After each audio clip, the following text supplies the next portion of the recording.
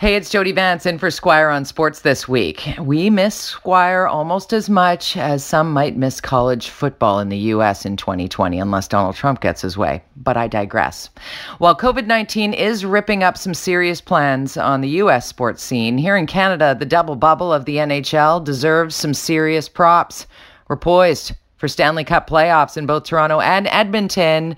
And in the latest round of testing, the coronavirus has been shut out. I count myself as one who was quite nervous about the NHL cohort double bubble plan, yet here we are, 2 weeks into the secure zones in their respective East and West, and 7,245 COVID-19 tests later, none in the bubble. What a feat that is. Well done, NHL. Things are getting underway for real today, so are you ready? Grab your pencil.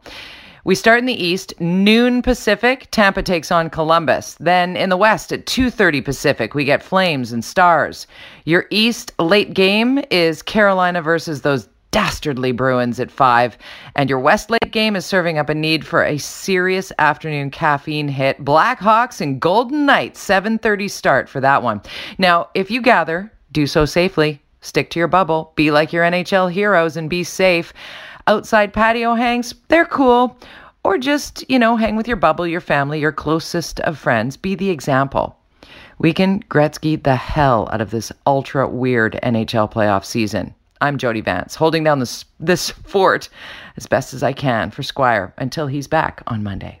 911. 911, what's your emergency? I'm on a cruise ship! There was an explosion! Oh my God, the ship is sinking! I can't get out! There's water everywhere! We're going down! I've got a lock on your location. Stay with me. Hurry! Hello? Are you there?